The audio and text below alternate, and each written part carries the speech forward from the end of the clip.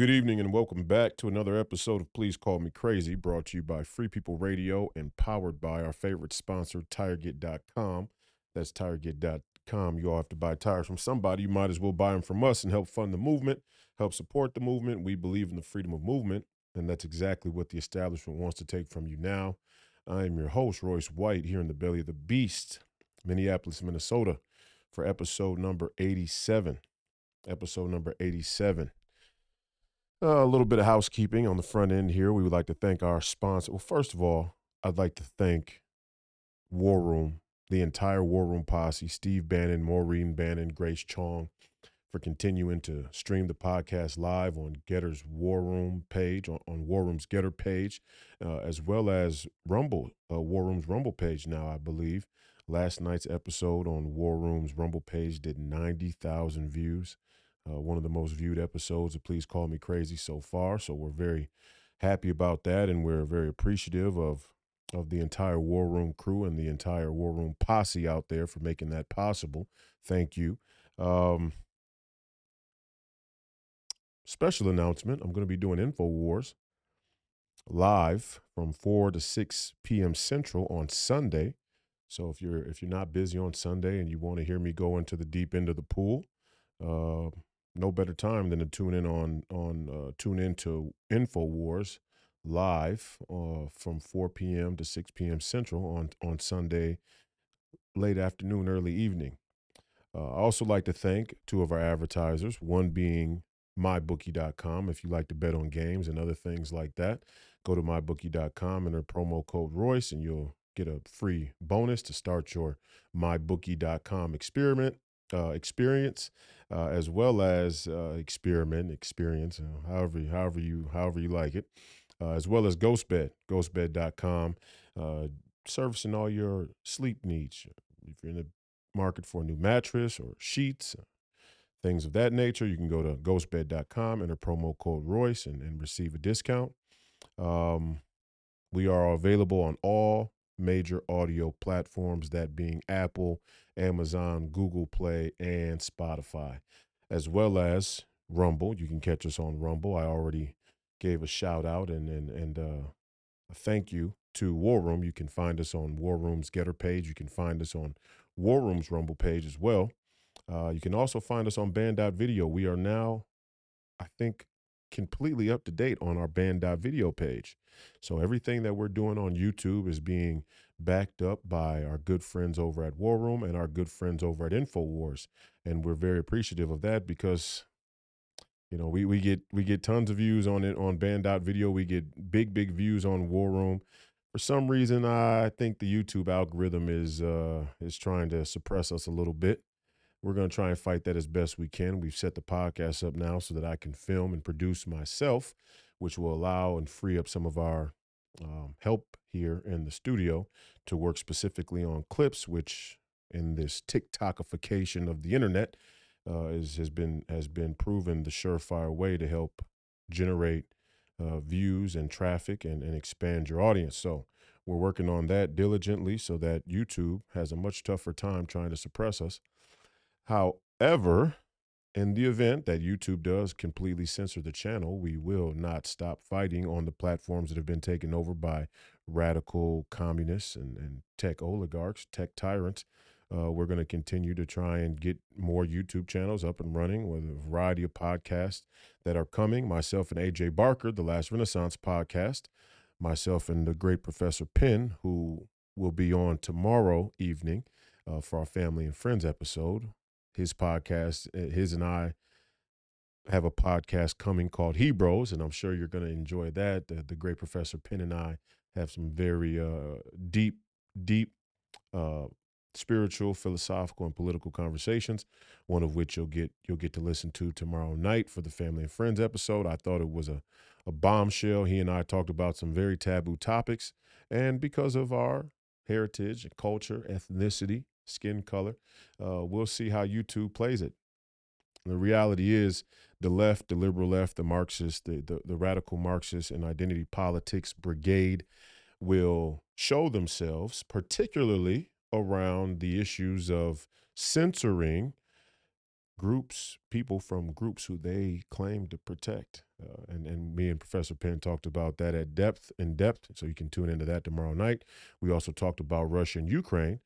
So you can tune into that as well if you want to get some insight into that from a person who um, comes from the Ukraine himself. And has that lived experience from the culture there in that area, which is and has been a tinderbox for a long time, going all the way back to the 1800s when Great Britain invaded Russia. So that and much more tomorrow. Enough with the housekeeping. We appreciate your viewership and your listenership today and in the future. I'm thankful for everybody who tunes into the podcast. I'm thankful for all the new subscribers. I'm thankful for all the people who listen on the audio platform. I hope as we've come along here in this first 100 or so episodes, that we've addressed your concerns and your needs as far as the production. I know sound was an issue.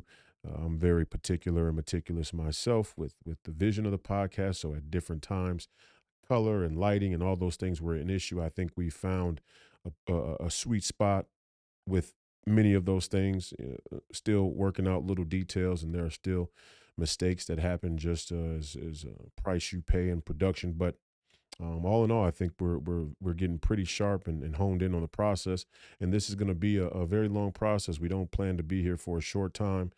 So please give us your feedback, anything that you notice. Please, if you have a problem with the sound, please try turning the sound up all the way, and seeing if that helps address your sound needs.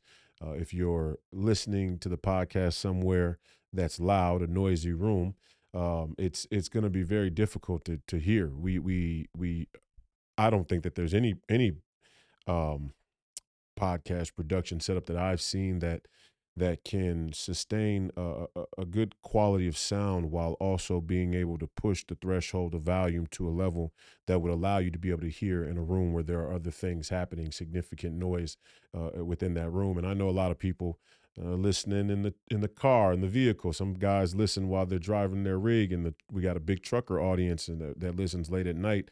I'm sure with War Room, because I'm sometimes on there late in the evening. Um, Gonna be difficult. I mean, and we're trying to figure that out. We did, these are industry standard mics, the Shure mics. The problem is, the marriage between the audio interface, which we have the best audio interface that money can buy, quite frankly, and we have a little attachment on these microphones called cloud lifters that put 25 dBs worth of gain on it before it ever even hits uh, the mixer there. So we're doing everything we can, and I think the sound has been good as of late. Please drop a comment. Let us know if you like the sound, if you think the sound is loud enough.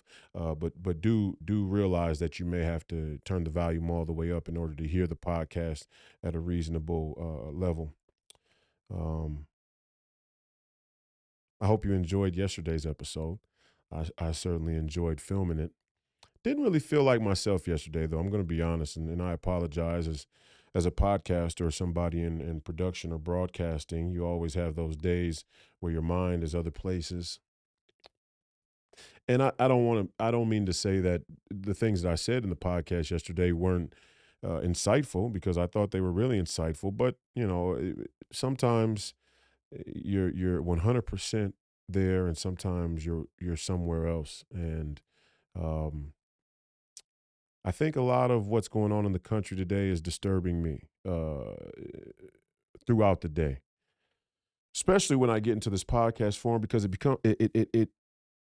it gets very difficult to try and figure out, especially when you're talking to a digital audience, right?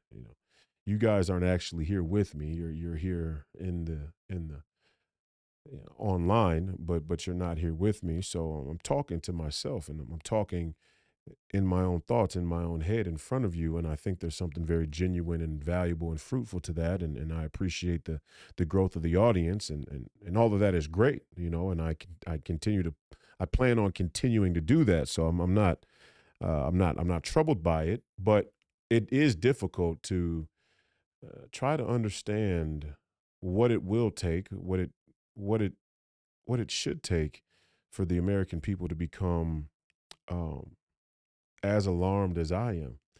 And some people would call me an alarmist. Certainly, the brass, the power structure of the Republican Party, certainly here in the great state of Minnesota, would call me somewhat of an alarmist or an extremist. In fact, one of our RNC committeemen, Randy Sutter, Randy Sutter is one of the three RNC committeemen here in the state of Minnesota, even went so far as to say that I'm a physical threat to people in the Republican Party because I'm a conspiracy theorist. I'm an extremist, and I don't view myself as being that extreme. Now, am I afraid to defend my views with a lot of passion and conviction? Absolutely not. Am I afraid to fly off the handle and use profanity? Absolutely not. And if need be, am I afraid of any physical confrontations? Absolutely not.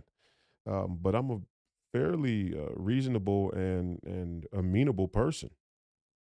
Um, but we're coming to a point in time in this country where things have reached a tipping point. And again, I've said in the podcast before, yes, you could say that things have reached a tipping point at many different times, and that this is the accumulation or the culmination of many tipping points where we didn't rise up, and we didn't show up, we didn't meet the requirements of the moment throughout history, and preserve what it is to be an American citizen, and or to be a Christian, or to be a man, or to be a woman, or to be a family, or a community, or an elected official, or the captain of an industry, or a person with a voice in the public square, a public figure, a priest. I mean, you could go down the list. We are flawed. We are flawed. We have many failures, and nobody is exempt from that. Certainly not me. But I do feel a certain sense of urgency with what we're seeing in the country right now, and so it becomes hard to figure out how to come and speak to you day after day, and convey the level of danger that you all are in. We all are in, but certainly you all are in.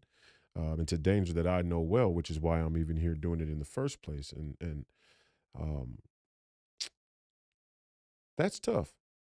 That's tough. But here we are. We're trucking along. And some days I'm going to come in and be so hot and emotional and passionate about something. I'm going to go off and scream, and it's going to be hard to even sit here and listen because the mic can only take so much value before things start to crack.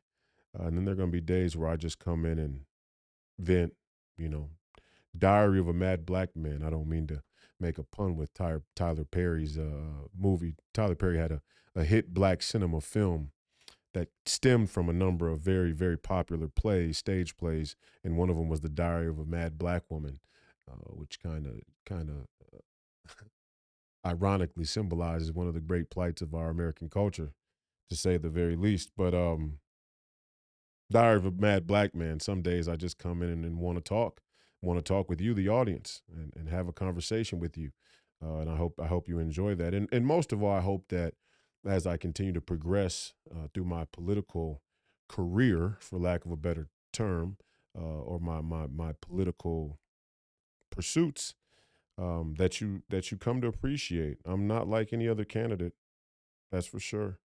I'm not trying to hide who I am, and I'm certainly not trying to hide what I think, and I'm not trying to hide the way I think, the process with which I think, which is why when myself and the trusted people who are around me sat down to discuss the importance or the desire to have a podcast, that was number one on the list for me. Is that I want anybody and everybody who would like to follow me, who would like to be a fan, who would like to support my candidacy or any campaigns I'm a part of, or whatever, follow my career with the big three and in sports or in MMA. Anybody who wants to follow me, I want to give them a place where they could come and learn about the way that I think, the process with which I think, become familiar with it, because I'm not hiding it. And I think anybody who aspires to be a leader of people, a leader of men, a leader of young men, leader of culture should not hide themselves from the people that they want to lead. They shouldn't have these carefully crafted speeches. They shouldn't have these carefully curated lives where the people who follow them only get to see what some select group of people allow them to see about that individual. All of that has brought us to the place we are today. And to start off today, I would like to talk about something I came across, something that came across my desk that I'm very, very interested in dealing with here and now. And it was Larry Elder and Charlemagne. Charlemagne is a very prominent radio personality on a station or a program called The Breakfast Club for black people in the hip hop culture or black community across the country has become a very, very, very influential radio platform out of New York City. And it's had any number of A-list celebrities on it um, over the years. And they've built a very big audience and they have a very big machine behind them. And recently they brought Larry Elder on. I think it was about 7 days ago. Many of you are familiar with this interview. If you're not, you should go and watch it. But they brought Larry Elder on to talk about his presidential candidacy and really try to ambush him with what has become sort of go-to move for the mainstream media industrial complex and their liberal ideology is to get black people who are radically incompetent when it comes to philosophical, spiritual, and political issues, or dialogue, and ambush black conservatives with gotcha questions. And I got to say honestly, I am in no way the biggest Larry Elder fan. Now, I respect Larry Elder's career. I respect the work that he's done. I respect his intelligence in the most general sense. And I certainly respect him for going into the belly of the beast and presenting the facts as they are. And I think he did an incredible job in doing that on the Breakfast Club. It was hard to watch. It was hard to watch three people, three different hosts. Charlemagne, DJ Envy, who is another mainstay of the Breakfast Club, and some woman who they had you know questioning over Skype. It was tough to watch. She was particularly tough to watch, and any of you who have seen the interview or when you go back and see the interview, I'm sure you're going to understand right away why she was tough to watch. But um, I do want people to realize that that mentality is it's funny. Well, first let me start with this. I'll circle back to that, but first let me start here.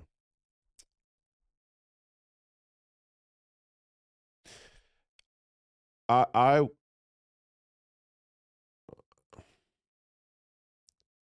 I wish I could have been there with Larry Elder. Let me say that. I wish I could have been there because this entire cultural narrative that has come to dominate American politics and the divide between your average Democrat and Republican voter is driven by race. And so it's right for Larry Elder to identify race and talk about some of the myths, some of the propaganda around race here in America, both now and historically.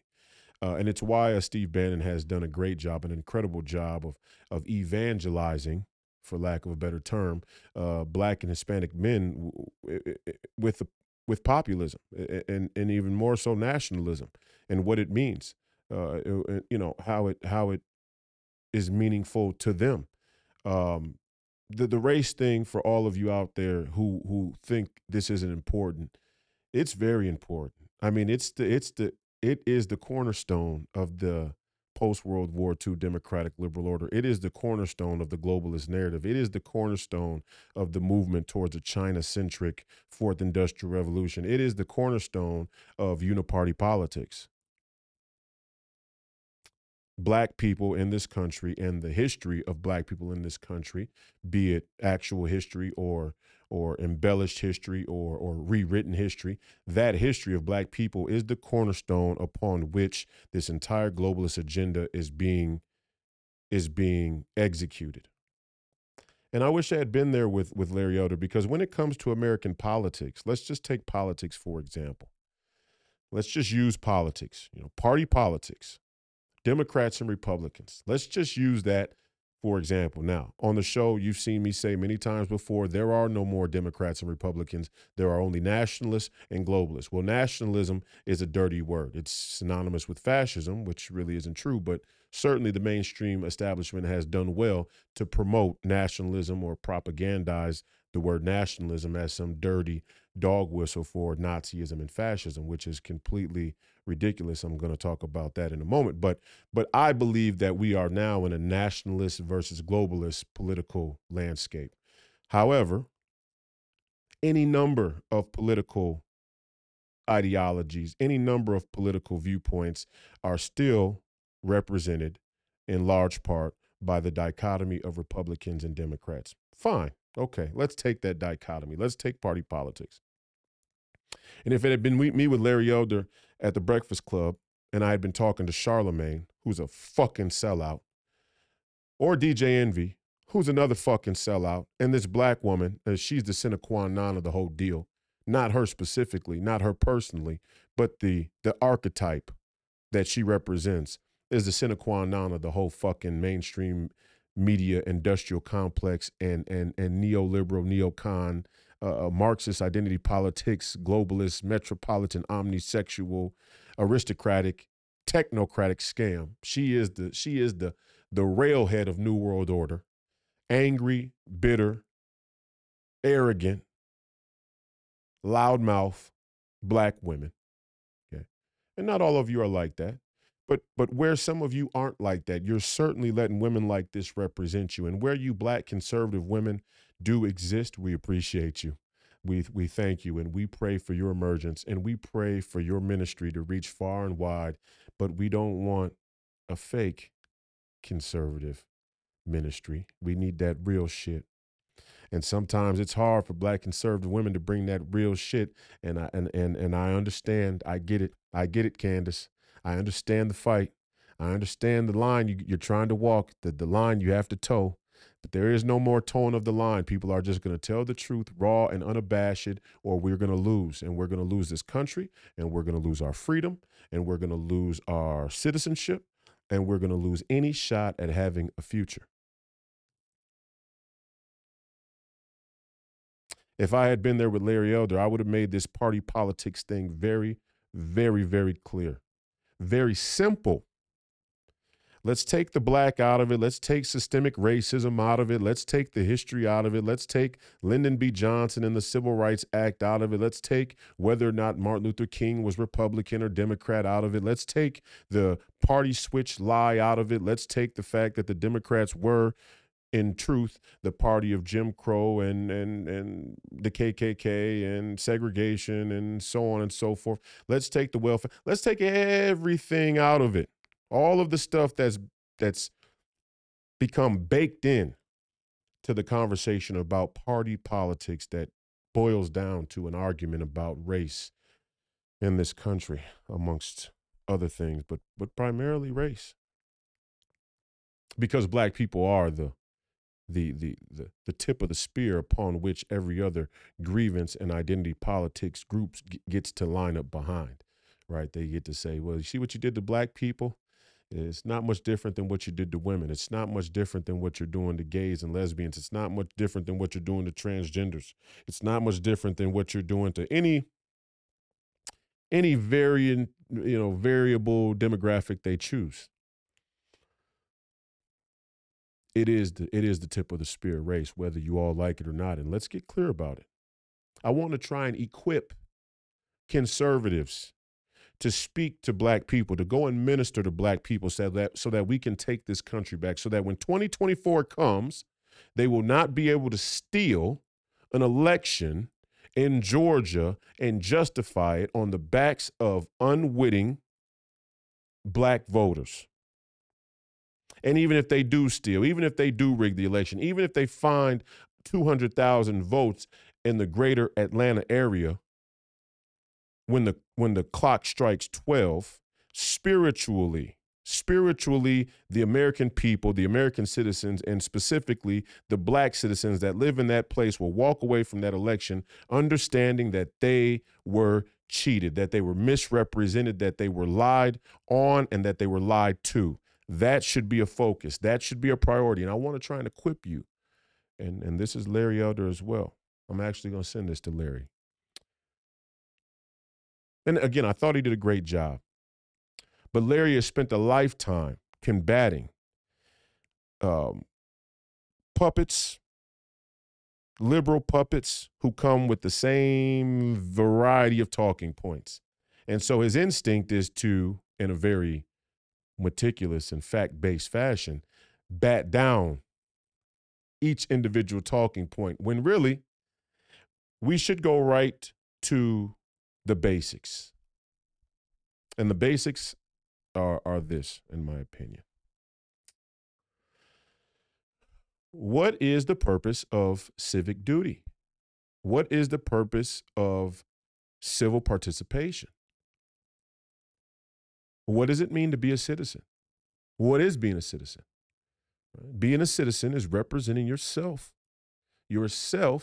in the process with which policy, legislation, and any number of other things in any given community, your community as a small part of a broader community, like a state or a nation, representing yourself in the policy decisions that are made. First and foremost, to protect very, very essential and basic rights, very basic, elements of citizenship. In America, there are certain things that we value as being citizens, or there are certain things that were written out for us that we should value in being a citizen. Basic things like freedom, right? Freedom, liberty, safety, security, the basics, okay? The sum total of those basics, the sum total of those basics could be referred to as the value of your citizenship. The value of your citizenship. Your citizenship, every last one of you out there is a citizen. And as a citizen, that citizenship has a value to it. There are two parties. There is one party that, by definition, from a policy standpoint, is devaluing your citizenship. There is another party in with which there is a knockdown, an all-out knockdown brawl to control the politics of the party to restore the value of your citizenship. The Democrat Party, without going into all the minutia, without going into all the bullshit about who did what, when, where, who said when, why, how, without going into all that bullshit, the Democrat Party is devaluing your citizenship. There are two significant ways in which citizenship is devalued for Americans by America's system of beliefs, core ideas. The Democrats are devaluing your citizenship by letting countless numbers of illegal immigrants, non-citizens, come into the country. And in conjunction with that, you could also say using the American populace or the American tax money to ship the value of your citizenship to other countries and their citizens, vis-a-vis China, right? That's one example. That's the big example. Shipping the value of your citizenship to China. Okay, so those two go hand in hand. Giving away the value of your citizenship to other countries and their citizens in pursuit of this idea of global citizenship. That has never been constituted. That has never really been written out. That has no real way with which you can measure it. It has no real concrete metrics to gauge, to judge, to be able to account for. The global citizenship is a fugazi. It doesn't exist. Could it exist? Sure. They certainly want it to exist. Should it exist? I don't think so. I don't think that there's any group of people in human history that have shown they have the competence and the moral fortitude or the moral intelligence or the spiritual intelligence to try and govern such a big place under one rule. I certainly don't think so. But hey, you may think differently than I do. So that's one way they're devaluing your citizenship.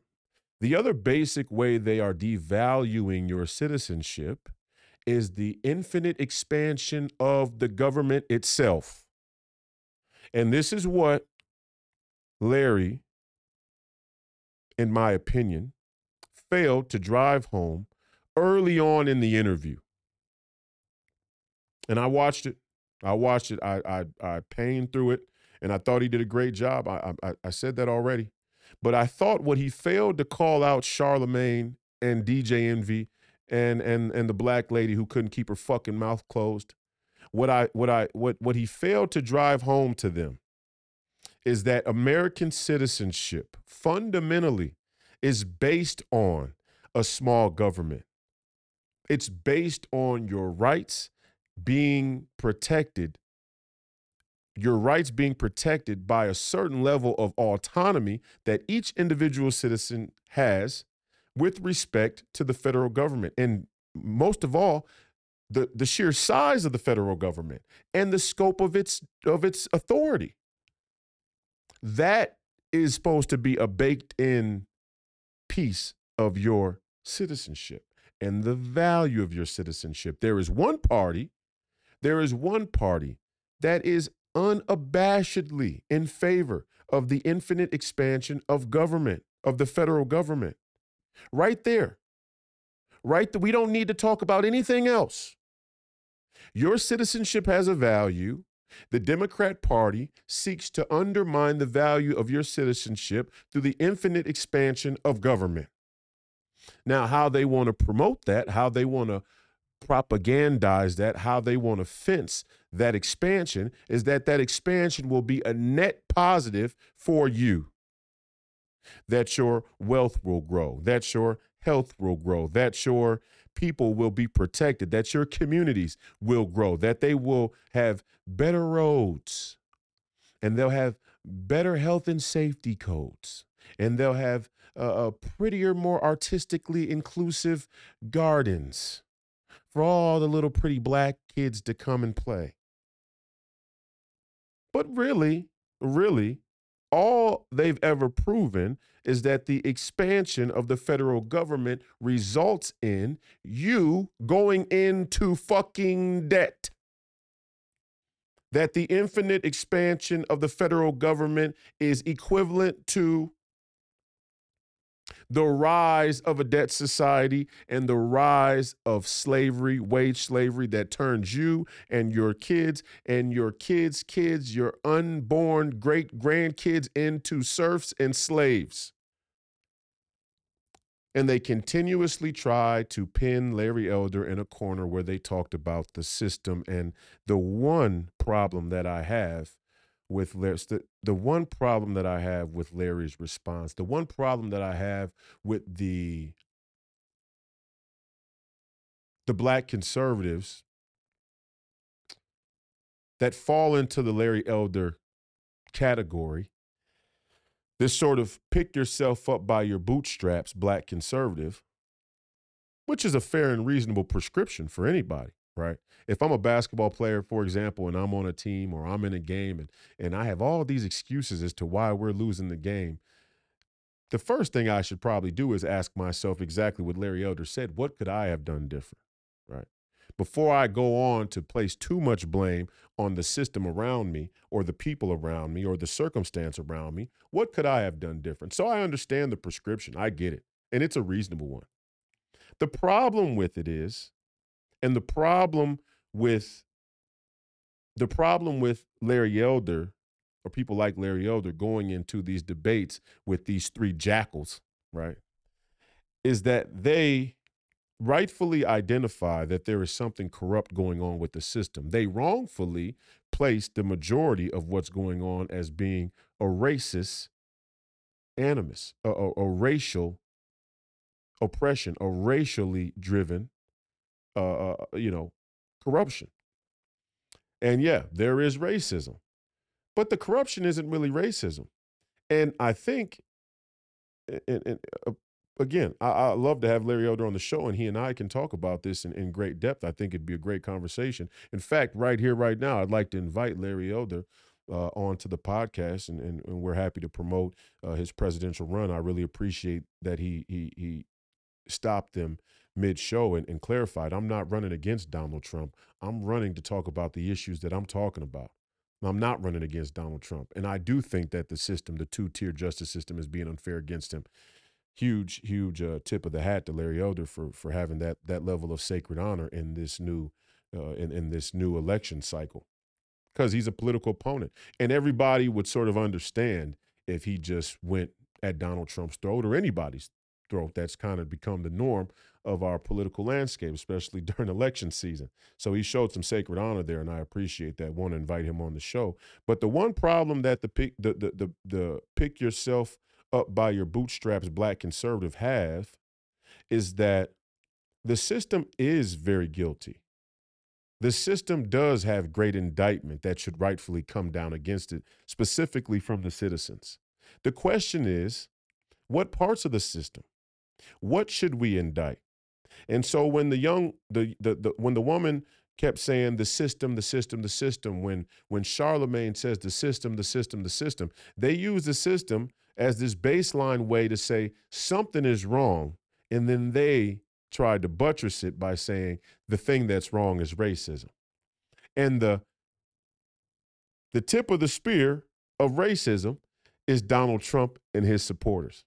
But there is only one movement within one of the two parties that is actively fighting every day all across this country to restore the value of American citizenship.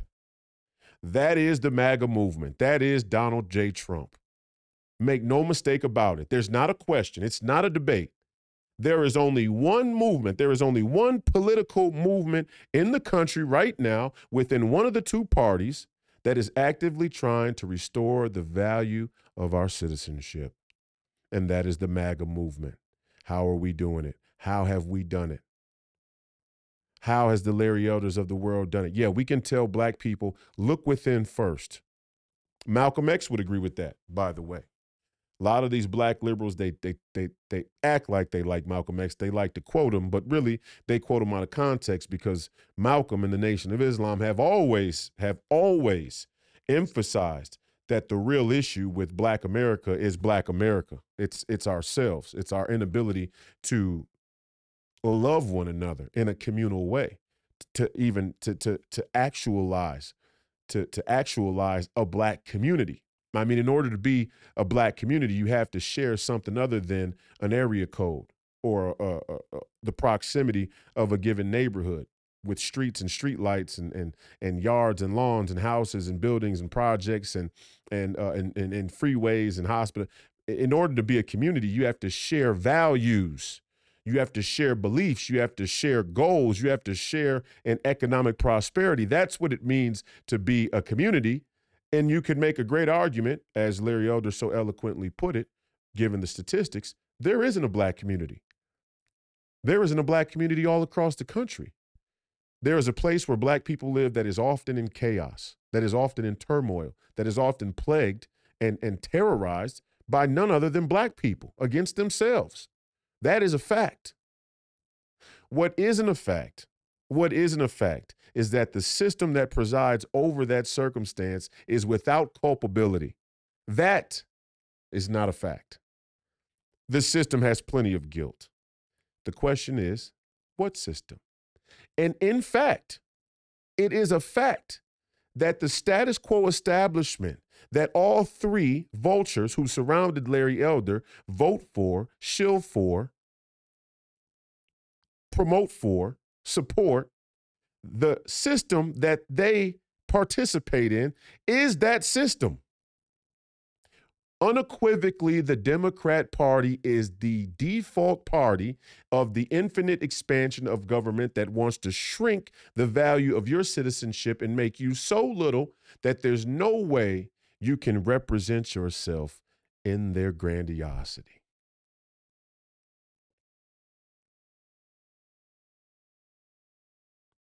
In review, there's only one party. There is only one party. There is only one party in the two-party system that defaults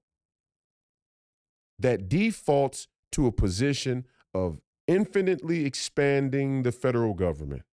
The expansion of the federal government, the infinite expansion of the federal government is categorically a devaluing of your citizenship. It was never meant for the federal government to be this big. It was never meant for the federal government to have this much authority in your life. It was never meant for the federal government to decide how much money you should be able to make with this or through this unconstitutional taxation. It was never meant for the federal government to be able to take out money, fake money, print fake money on the back of the working class in America to fund the political and geopolitical pipe dreams of a few political elites. That was never supposed to be the way that this country functioned. And Charlemagne knows better, number one. You're either dumb, you're either ignorant, or you're in on it. Charlemagne doesn't strike me as ignorant. DJ Envy, here nor there, coming and going. Probably doesn't know what the fuck is even going on. The black woman, though, who continued to interrupt Larry Elder, she knows exactly what's going on. She knows exactly what's going on, and she knows exactly what her role is. Her role is to interrupt the black man every time he wants to present a sane and logical argument about what's going on in our community and what's going on in this country. And I'm so happy that as I look through the YouTube comments that people are getting wise. And when I look over to see who it is that's leaving the comment, it's starting to be black people more and more. I'm so proud.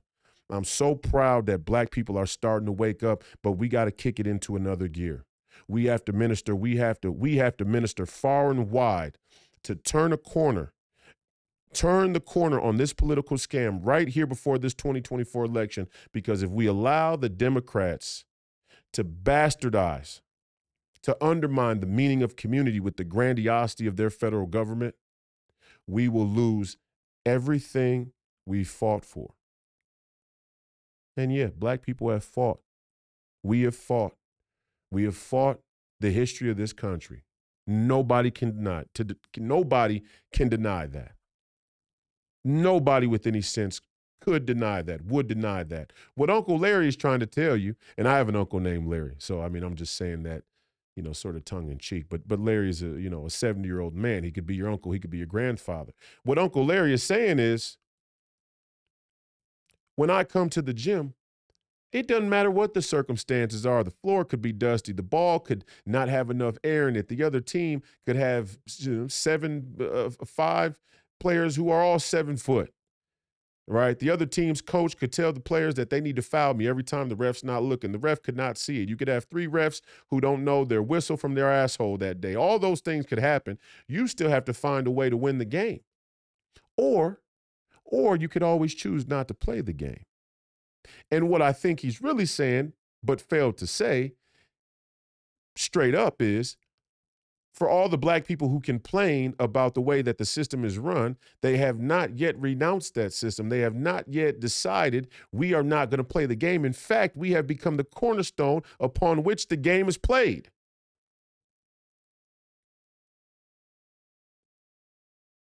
This is why the great Steve Bannon came to get a hitter like me. Because he knows I knows, but more importantly, he knows I can articulate it. And when I start to make my rounds in this Senate campaign, you will watch people like the Breakfast Club and all these other prominent black media outlets run for the fucking hill, because they know as well that I know exactly what the fuck they're doing. I know exactly what their marching orders were, and I know exactly what they're meant to accomplish. They are meant to distract the conversation, distract a very important, an essential conversation about the system that they so conveniently serve with this superficial discussion about race and racism and reparations and whatever else. It's a distraction. It's a distraction. What system are you talking about? Systemic racism. Well, what system? Who are the biggest systems in this country? Who are the biggest, it is, oh, well, white supremacy runs all of what do black people run? What do black people own? It's your choice not to own. It's your choice not to own. I remember when Dame Dash came on The Breakfast Club and told DJ Envy that he and Charlemagne and Angela Yee should start their own radio station, and they're still fucking working there at The Breakfast Club. 5 years later, 6 years later, I don't know when the Dame Dash interview was, but 6 years later, they're still working at the fucking radio station that a white man owns.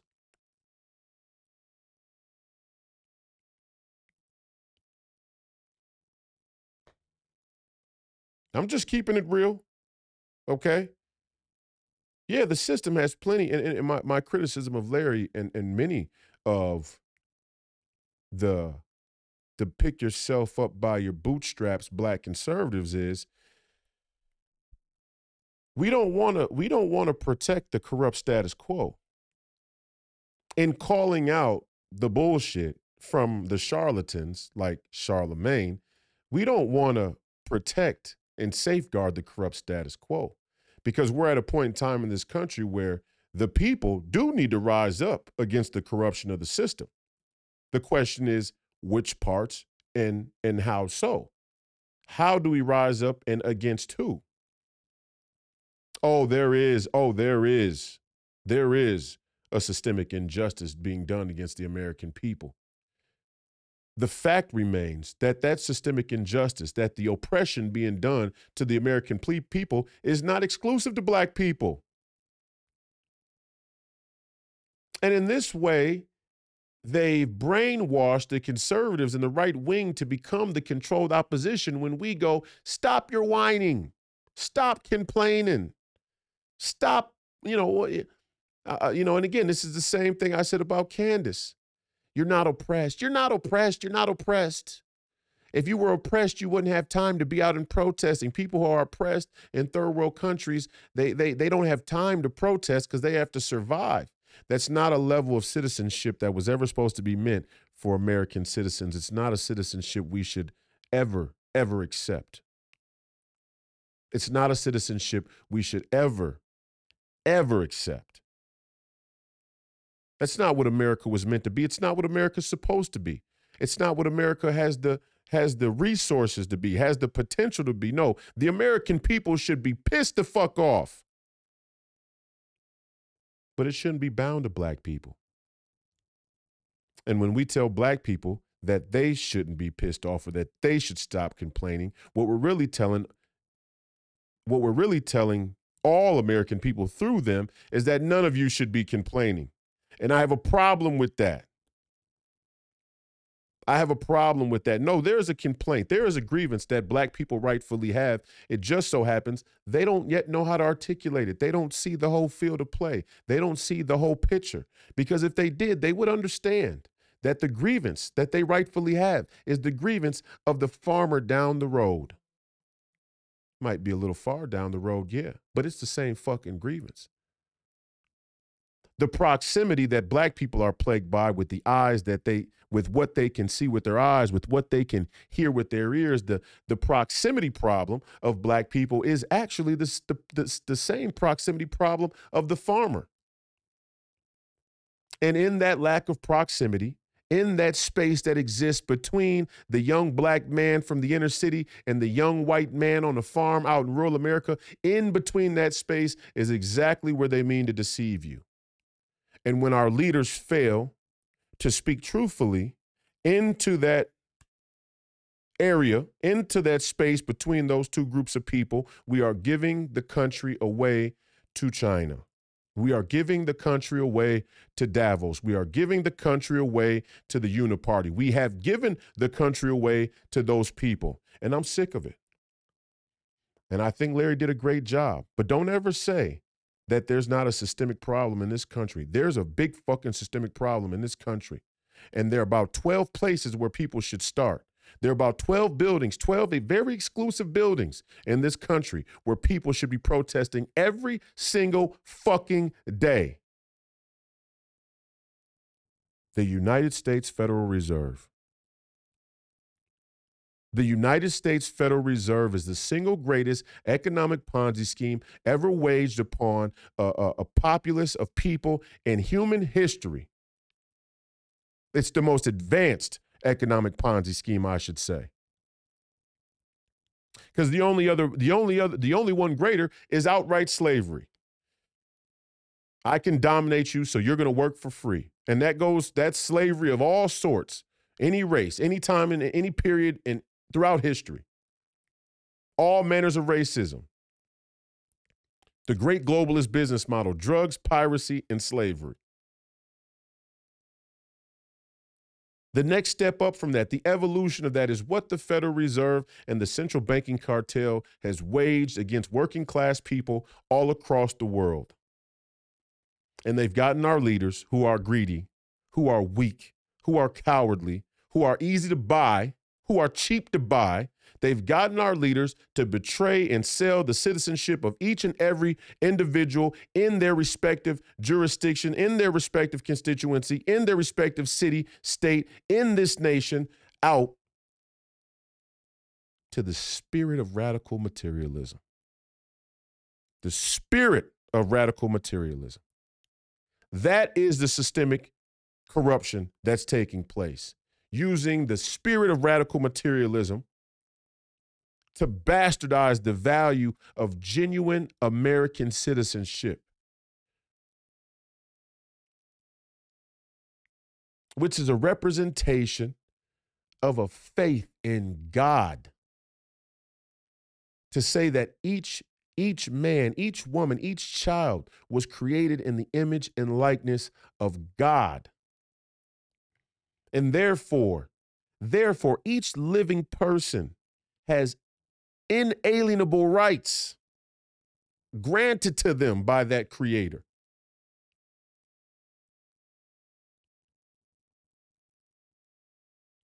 That's the value of citizenship. Self-governance. You were meant to govern yourself. Does that mean that the federal government needs to be abolished completely? No. No, of course not. Of course the federal government should be in charge of the nation's borders. It's a big fucking country. It's a huge country. And we maybe should expand the borders. And next week, I'm going to talk about Canada and Mexico and the prospects of North America in what is going to break out into World War III, a land grab, the great land grab.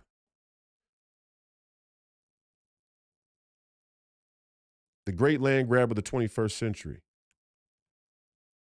We're going to talk about what America should look like. But regardless, I don't care where we push our border to. The government, the federal government's authority should be limited to protecting those borders. It's funny, it's ironic that the Democrat Party has done the exact opposite. They want to be involved in every single little facet of your life. Every single little thing you do is to be bastardized or infantilized by the federal government. Yet they leave the one fucking job that is rightful for them to have completely unmanned, completely unguarded. The border. Our borders are wide open to economic predators, and our border are wide open to illegal immigrants. And they're happy about it. And Charlemagne, you sellout motherfucker, you had the audacity to try and ask Larry Elder if people with fathers have a less likely chance to end up in jail, then why did Rudy Giuliani and Donald Trump and all of those guys end up in jail? Like you don't know the difference between being indicted and being convicted. And like you don't know, and even more so, isn't it ironic? Isn't it strange that people who talk about systemic racism or systemic injustice or the whole system is guilty as hell are willing to shill on behalf of the legal system, legal corruption, the justice system, when it benefits their political ideology? First of all, Donald Trump isn't in jail. He was indicted, and it was a hyper political banana republic kangaroo court indictment to begin with. And he's not in jail. He's been indicted. He's been indicted 4 other times. He was impeached twice. They didn't remove him for a reason. And now he's been indicted. And he's probably not going to go to jail on the indictments, to be quite honest. Because they're not legitimate. But even if he was convicted, what the fuck does that have to? Why would that be a final determination of how we should judge him morally? As though to say the justice system is something we should trust in.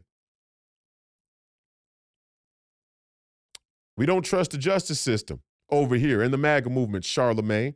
We don't distrust the justice system when it benefits us, when it benefits or caters to or helps prove a point of our political ideology and agenda. We just don't trust the justice system. We just don't trust the federal government, which is why we want to shrink the federal government. A federal government that you and your political friends and your crony overlords would like to expand. And when they expand the federal government, it won't just be the Donald Trumps and Rudy Giulianis that they come after. And we all in the MAGA movement understand that as well. Something you should take note of. Because there's no shortage of people over there on the Democrat side that have come into the crosshairs of this type of tyranny. Now, do I know their guilt or innocence? No, I wasn't there. But when I look at what happened to Cuomo, or when I look at what happened to Don Lemon, or when I look at what happened to Al Franken, or when I look at what happened to any number of people on the Democrat side who fell victim to grievance politics, let's call it. But your boy Jeffrey Toobin, he's back on TV. Jerk off of the week. Yes, look, right here, right now, jerk off of the week goes to Jeffrey Toobin. The man who pulled his cock out and started whacking off right there on a Zoom meeting, right? Right there on his webcam. I didn't realize the camera was still on. Jerk off society. These are your boys. These are your people. And then see, what's funny is the Charlemagnes will try and tell you, hey, we're not all together over here on this side. No, universally, the Democrats vote in the direction of infinite expansion when it comes to federal government. And if you go all the way to the baseline of the political formation of the Democrat Party, that is the linchpin of the political movement. That is the linchpin of your politics, the ever expansion of the federal government. I'm not going to get into some bullshit back and forth about all these little sophistry style arguments. Let's go right to the basics, right down to the ground level. All your sails point in one direction, expanding the federal government. And that's what the fuck you plan to do. And none of us black conservatives over here on this side, none of us, especially none with a ball sack as big as mine, would ever follow you fucking morons into the tyranny of a global police state, of a global medical police state. Go fuck yourself, Charlemagne. I don't give a fuck how big a radio station they give you, how big of an audience they give you, how many fucking rappers they run in to let you interview, how many fucking politicians they run in there to let you interview, how many fucking radio stations they put you on all around the country. I could give a flying fuck. There is not 1 inch of my existence that would follow you fucking Finocchios into a global, tyrannical, medical, technocratic police state. Not going to happen. And I'm standing on that. And I'm standing on that just like Malcolm would, just like Martin would, just like Fred would, just like the great Thomas Sowell would. Oh, there's a lot of great black leaders. There's a lot of great black leaders that would call bullshit on this whole scam y'all got running. And you like to. This is another move they like to do. They like to keep us suspended in the 1960s. They like to keep us morally and philosophically and intellectually and spiritually suspended in the 1960s. A time where the racial animus was much, much different than it is today. And the plans and the agendas of the establishment were in a much, much different phase than they are right now. Not me. Not me. I'm not going. Sorry. Sorry. Sorry, I'm not sorry. Fuck you. Fuck you, Charlemagne. Go fuck yourself. And everybody there at the Breakfast Club can go fuck themselves too. I don't want to come on your show. When I go to run for president, I don't want to come on your show. You see this? This is my show. And on my show, I control the conversation.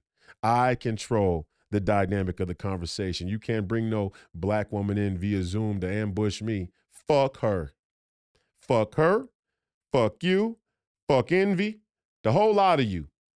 You fucking morons are sellouts. You go over there, you keep caucusing with the Democrats. You get ready for the dildo throne. Use your phone number as your gulag tag. Because that's what you're going to get. That's exactly what you're going to get. You're going to get a 10-digit number. You're going to get a 10-digit number, and when you don't dance the way the CCP says you should dance, the dildo throne you get ain't going to be the dildo throne you want. But I don't know. Some kinky freak boy motherfuckers. Maybe you will like that shit. I don't know. I'm not going with you. And I want to say this again. When we get down to the bottom of the politics, when we get down to the ground level of the two-party platforms, it's very, very simple. There is one party that always votes for the expansion of the federal government. There's one party who is in a full-blown civil war within the party to restore the value of citizenship.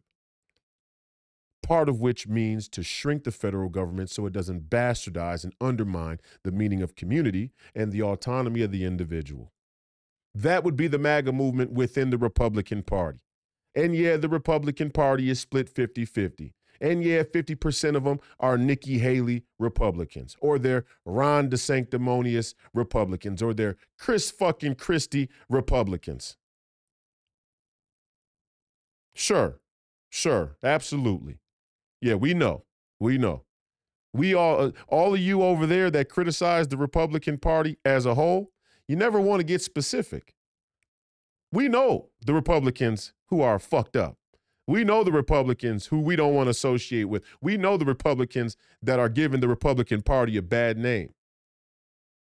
They and you are often in cahoots. In fact, they and you are the uniparty that performs on camera with the WWE politics to make the entire American public think that they actually disagree with one another. And they pick any number of cultural wedge issues, like race, for example, to put on that facade. When really, they want to steal all your money. And they have stole all your money. $32 trillion fucking dollars worth, Charlemagne, dipshit. You want to talk about systemic racism. You want to talk about systemic injustice or economic oppression. How about running up a fucking tab on the American working class, which includes black people? How about putting black citizens, great-grandchildren in debt without their fucking consent? Oh, I'm sorry, I shouldn't say without your consent, because it is with their consent. Every time they vote fucking Democrat, they're voting to put their great-grandkids in fucking debt.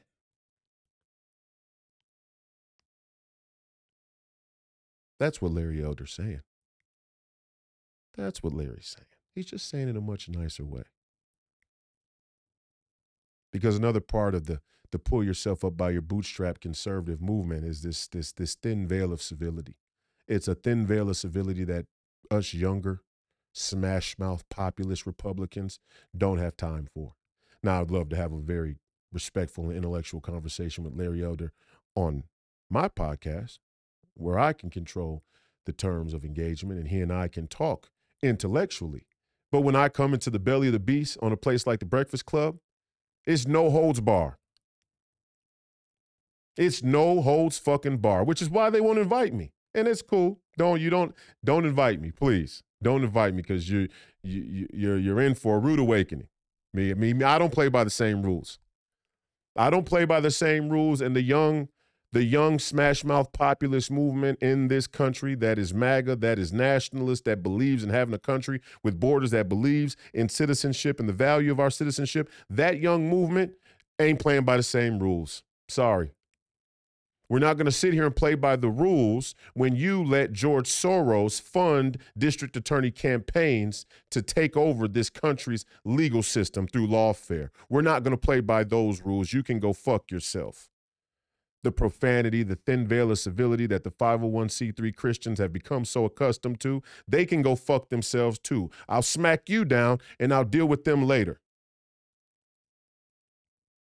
I'll smack the taste out of your mouth and I'll let them sit over on the sidelines and whine about it and grope about it, and I'll explain to them later why I had to do it. That's where we are in this country. That's where you've pushed us to. The farce of it. The farce of it that the Democrat Party could in any way claim to be a party of the people.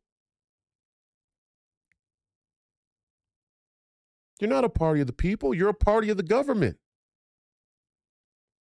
It's very, very simple. The more money you give the federal government, the more power you give the federal government, the more lenient you give the federal government to expand the tax, the more power you give the federal government to tell you when, where, why, how you can live.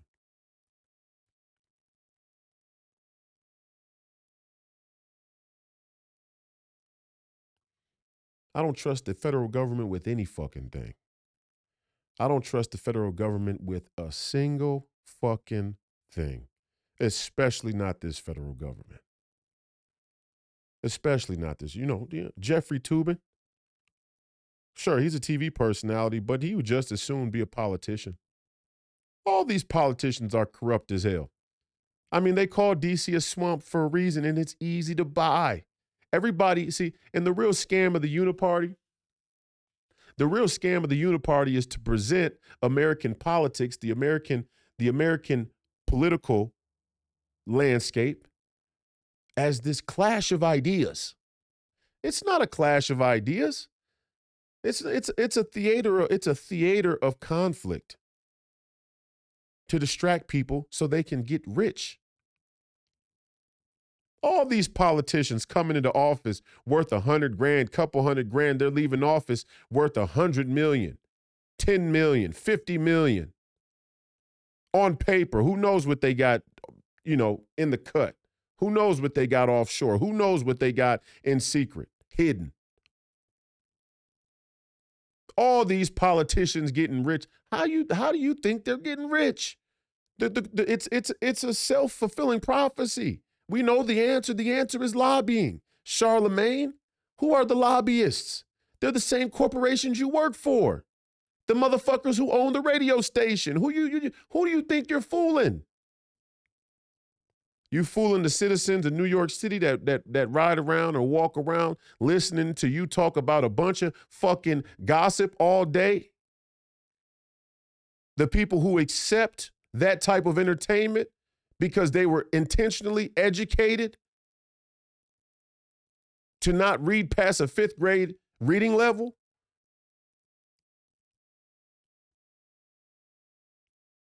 A symptom of Democrat politics or the Democrat authority over the education system all throughout the country, and they have had that authority? Why is it that black people accept that form of entertainment? Why is it that entertains us? I thought it was very entertaining to see Damon Dash come on there and slap you fucking morons around. In fact, I think that was the most entertaining Breakfast Club show I've ever seen. And I've seen a few of them. And yeah, we tune in.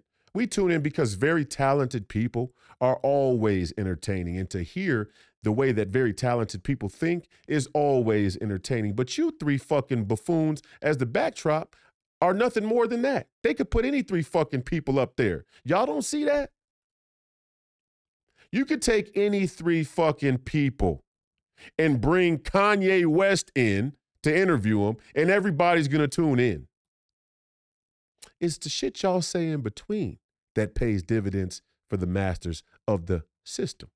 It's the shit y'all say in between the Kanye West that pays dividends for the injustice, that pays dividends for the corruption. It's the shit y'all say in between that pays dividends for the Federal Reserve. It's the shit y'all say in between that pays dividends for the DC swamp. It's the shit y'all say in between that pays dividends for the globalist agenda. So yeah, we'll tune in. We'll tune in to hear Mike Tyson talk about being Mike Tyson. You know, the man was a phenom, a physical specimen, a physical athletic specimen. Of course, we'll tune in to hear the insights and to get an insight into the thought process of a Mike Tyson. Or whoever, pick one. Pick somebody. It doesn't matter. If I had an access to an infinite amount of A-list black celebrities, I'd have a big radio show too. That doesn't make you credible. That success is manufactured. The same people who run the radio station are the same people who make money off of how many people are interested in what a Kanye West has to say. That's what Kanye West went off about, and y'all wanted to act like he was lying. Tomorrow, myself and Professor Penn, who is a Jew himself, talk a little bit about the anti-Jews. You'll enjoy that. So there is a scam being run here. And it's not a Jewish scam. It's not a black scam. It's not a white scam. It's not a Chinese scam. It's not a Russian scam. It's not even a communist or capitalist scam.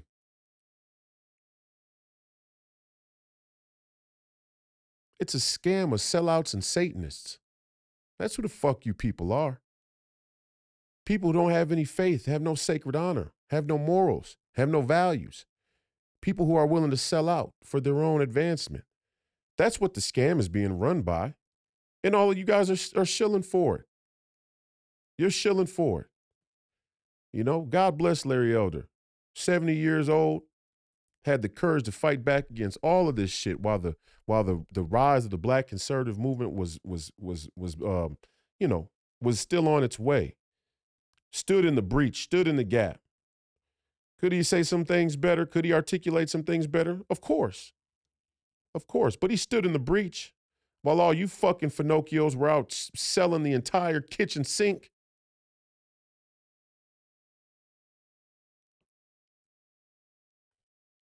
And black women, I can't believe you let people like this woman represent you. I mean, it is horrifying that you would let this woman represent you. What that black woman tried to do to Larry Elder, and the ironic part about it is Larry Elder talked about the problem, you know, the issue of fatherless homes. And he was very gracious, very, very gracious to black women in saying, hey, the government came in and incentivized you to get rid of the black father in order to receive welfare. And I thought he was gracious to black women, and I thought he sort of defended Lyndon B. Johnson in the interview. I didn't like that. Because to say that Lyndon B. Johnson didn't do it intentionally is absolutely incorrect. There's no evidence. In fact, when you look at when you look at the totality of results from the policies that came from a person like Lyndon B. Johnson and that entire movement that circled a civil rights grievance, Many of those politicians knew exactly what the fuck they were doing. To think otherwise is to underestimate the level of malice, the level of nefariousness, the level of intelligence that we're up against in this country as the common man and the working class citizen. Absolutely, Lyndon B. Johnson knew what the fuck he was doing. Absolutely, he did. He did it intentionally. Prove me wrong. And I would challenge Larry Elder to prove us wrong.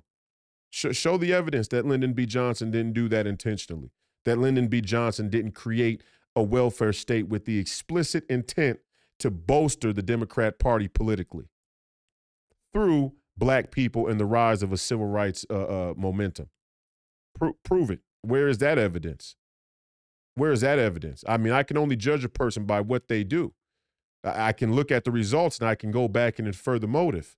And if Lyndon B. Johnson was an unknowing participant in a greater, more nefarious plan by, I don't know who, Satan, who were his advisors? Let's figure it out. I mean, there's a paper trail somewhere when it comes to that. Who's responsible for the welfare state? Gave too much pardon to Lyndon B. Johnson in that part of the interview. I didn't really like that. I didn't appreciate that.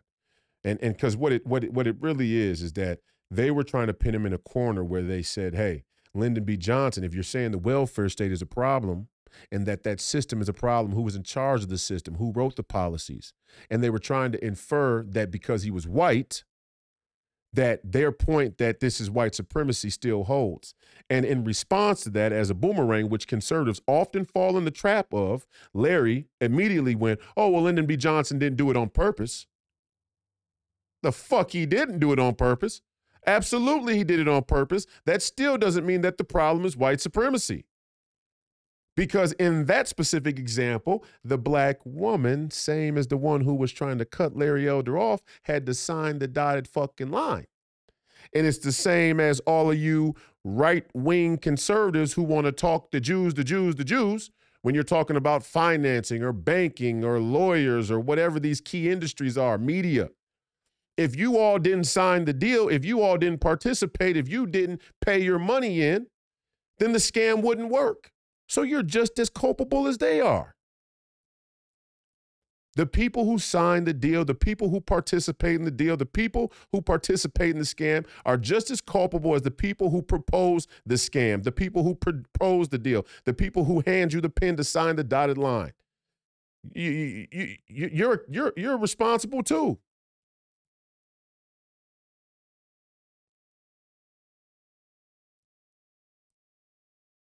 Marriage is insoluble. Insoluble. Having children even is supposed to be a bond that's somewhat insoluble. So if Lyndon B. Johnson came across every fucking home, every black home in America, and said, if you kick the black man out, we'll give you welfare money. We'll give you money. At that moment, black women across this country had the opportunity to stand up and say, fuck you. Fuck you, cocksucker. And they didn't. And there's a reason why they didn't. Because women, in general, psychologically, are more agreeable. They're more agreeable, which is why they're still agreeing with the scam today, which is why the black woman who tried to berate Larry Elder on the Breakfast Club is still knowingly shilling for the same system she says is racist. Everybody's racist in the system except the Democrat politicians who you vote for. Fuck you. I'm an independent. Fuck off. Fuck off. You're an independent. No, you're not. You're not a fucking independent. The entire black bourgeoisie Hollywood movement has been geared to call Donald Trump a racist and therefore, by default, romancing the vote of the black voter to vote Democrat.